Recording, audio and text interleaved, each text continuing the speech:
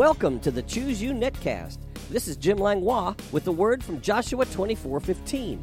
Choose you this day whom you will serve, but as for me and my house, we will serve the Lord. It's my prayer that this netcast will encourage and cheer you on as we join forces to draw the line in the sand, defending our faith and our households in the resurrection power of Jesus. Join me each weekday as we dig deeply into God's amazing word and bring up the rich treasures of His blessings.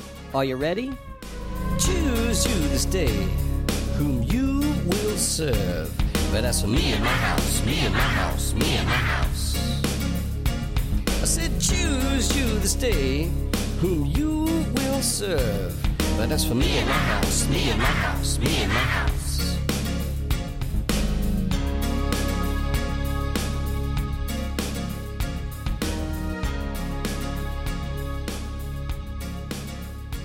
Good morning, NetWorld, and thank you for tuning in. We're continuing with our series called Breaking Myths About God. And our text scripture is Colossians chapter 2, verse 8. Beware, lest anyone cheat you through philosophy and empty deceit, according to the tradition of men, according to the basic principles of the world, and not according to Christ. Traditions and myths, they're handed down orally from unknown origins and authors, and they're not based on facts. We've already covered the first myth, being God is trying to teach us something through sickness, disease, bad circumstance, temptation, and tragedy. We found out that wasn't true. And the second myth we talked about was God works in mysterious ways. And we found out, no, He doesn't anymore. And we started yesterday on the third myth that says the Lord gives and the Lord takes away. We got that out of Job chapter 1, verses 20 through 22. It says, Then Job arose, tore his robe, shaved his head, and he fell to the ground and worshipped. And he said, Naked I came from my mother's womb, and naked I shall return there. And he continues, The Lord gave, and the Lord has taken away. Blessed be the name of the Lord.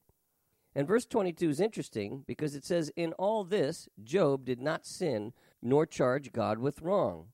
Well, this passage bothers me because it didn't make sense to me that God takes back what He gives.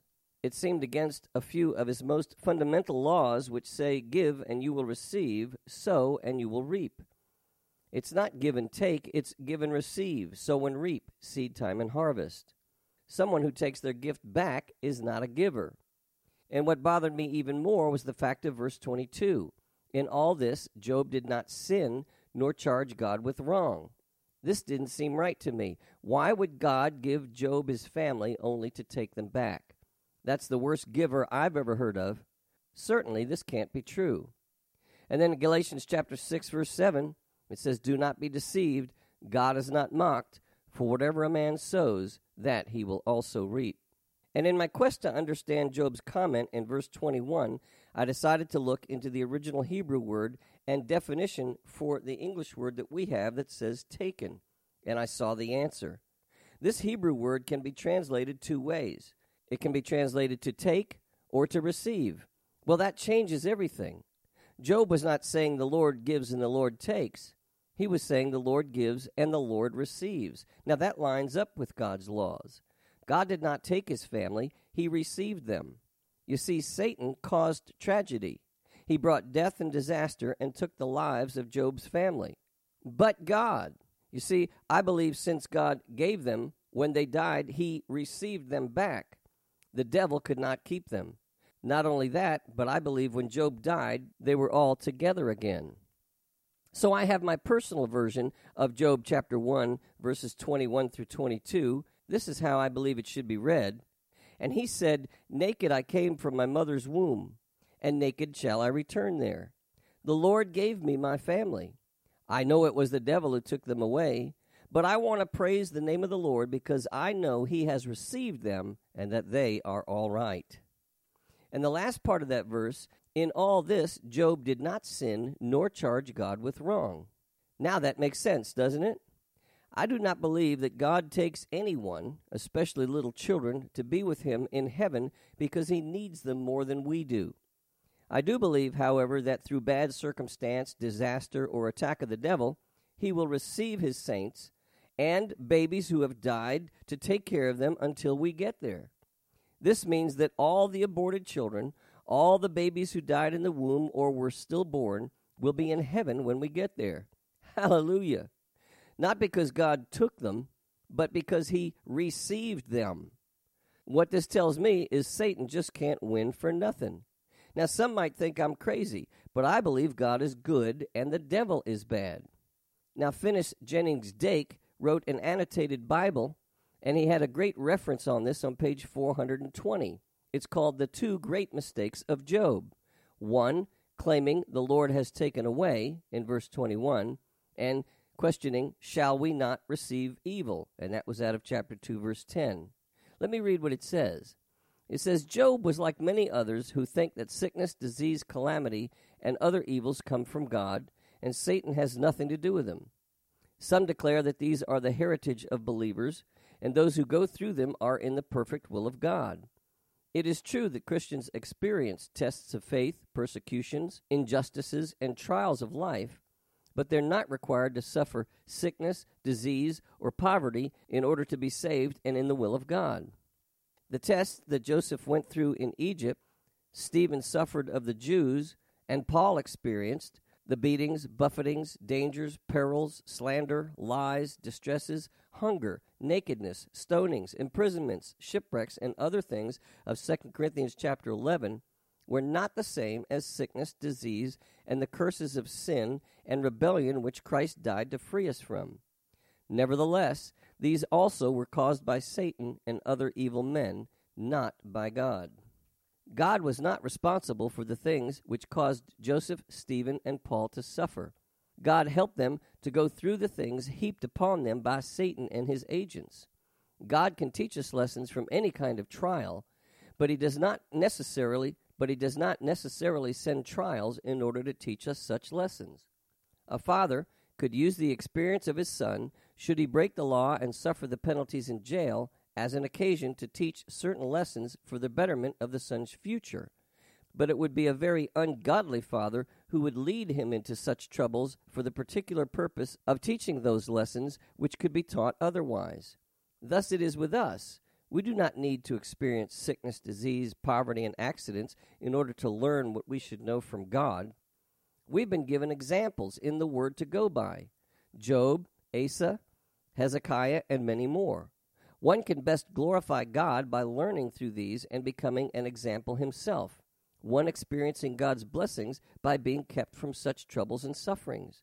There are enough sinners and unbelievers giving us examples without Christians going through the needless sufferings.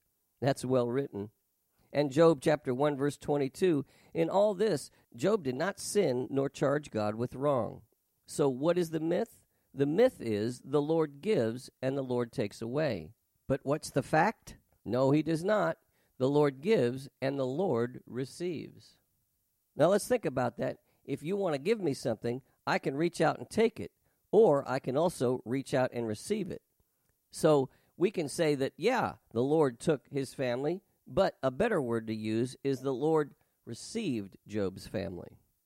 And our text scripture again, Colossians chapter 2, verse 8, beware lest anyone cheat you through philosophy and empty deceit, according to the tradition of men, according to the basic principles of the world, and not according to Christ. And this leads us into myth number 4, which I call acts of God. Wikipedia says an act of God is a legal term for events outside human control, such as sudden floods or other natural disasters, for which no one can be held responsible. Wow, this is a big one. This is where our insurance policy gets religious on us. I wonder what an atheist insurance company would call it. They certainly couldn't blame God. Maybe acts of your guess is as good as mine? Just think, if they don't change the term, your atheist insurance company would be insuring you against God. Now that's a thought. So whenever we cannot explain what caused a storm, disaster, flood, or tornado, we decide to simply blame God. I wonder how that got started. Is it not too much to blame the weather? Oh, but then who caused the weather? But what if I don't believe in God? What if I'm an atheist? What if I'm offended that my insurance policy blames God when I don't believe in God? I'm so glad I understand the great theological, intellectual, deep, profound, mysterious, unfathomable, philosophical, weighty, serious, heavy, discerning, scholarly, wise, informed, penetrating, shrewd, skilled, sagacious, difficult, enlightened, astute, brainy, bright, brilliant, knowledgeable, perceptive, rational, smart, well-informed, calculated, acute, exceptional, sharp, keen, and perspicacious truth, yeah, that's a word, that God is good and the devil is bad. I'm so glad I understand that deep truth. Well, maybe it's not as complicated as all those words, but does that mean I blame the devil on everything bad? No, sometimes I caused the problem all by myself. I didn't need his help at all. So how do we know when a tragedy is from Satan, God, nature, or did we do it all by ourselves? A better way to ask would be, how can we tell if a tragedy is judgment from God? Now that's what I call a straight question. For me, again, I use the filter of Christ. If I remember correctly, he came to reveal God, and if we have seen him, we have seen the Father. That's out of John chapter 14. The judgment of God and tragedy, disaster, sickness, disease, earthquakes, tsunamis, tornadoes, floods, and so on is not a small subject. As a matter of fact, I've written a book of 375 pages titled, Will the Real God Please Stand Up?, to help bring a biblical understanding on how to know the difference. I'll not be able to take 375 pages here, but I will take some bullet points from the book to help us. For a greater study, you can purchase the book through Amazon and Barnes & Noble. Here's an interesting quote I heard. If God goes around seeking whom he may devour instead of the devil, then we're worshiping the wrong one. Finis Jennings Dake says in his Dake's Annotated Reference Bible, not every accident or calamity to man can be called the judgment of God. Judgments are always sent after many acts of mercy and much long-suffering on God's part toward rebels. He judges and takes action only when it is necessary to carry out his will among men and to vindicate his righteous government on earth. When God judges, his purpose of doing so is clearly seen. There are no natural causes to which such judgments can be legally attributed, as, for instance, the flood of Noah, the destruction of Sodom, the seals, trumpets, and the vials of Revelations chapter 6, 8, 9, and 16. So you see, as you study each of God's judgments, you will notice that there are two standards he always abides by. The first one is, the judgment is prophesied, and the people, both the righteous and the unrighteous, are warned in advance. And number two, he always provides a way of escape. One example we have is God's warning in advance to Pharaoh, and the way of escape for Pharaoh was simply to obey. He did not, so judgment came. Well, I don't want to stop here, but our time is up. So please return tomorrow at the same time, same place, and same channel. We'll see you then. I call you blessed. You have been listening to the Choose You Netcast with Jim Langlois. If you have enjoyed this program, you can find out more about Jim Langlois Ministries on the Master's House website at tmhnow.org. That's tmhnow.org. On the Media tab, you can listen to many more messages, subscribe to my daily devotional emails, and follow the link to my blog site.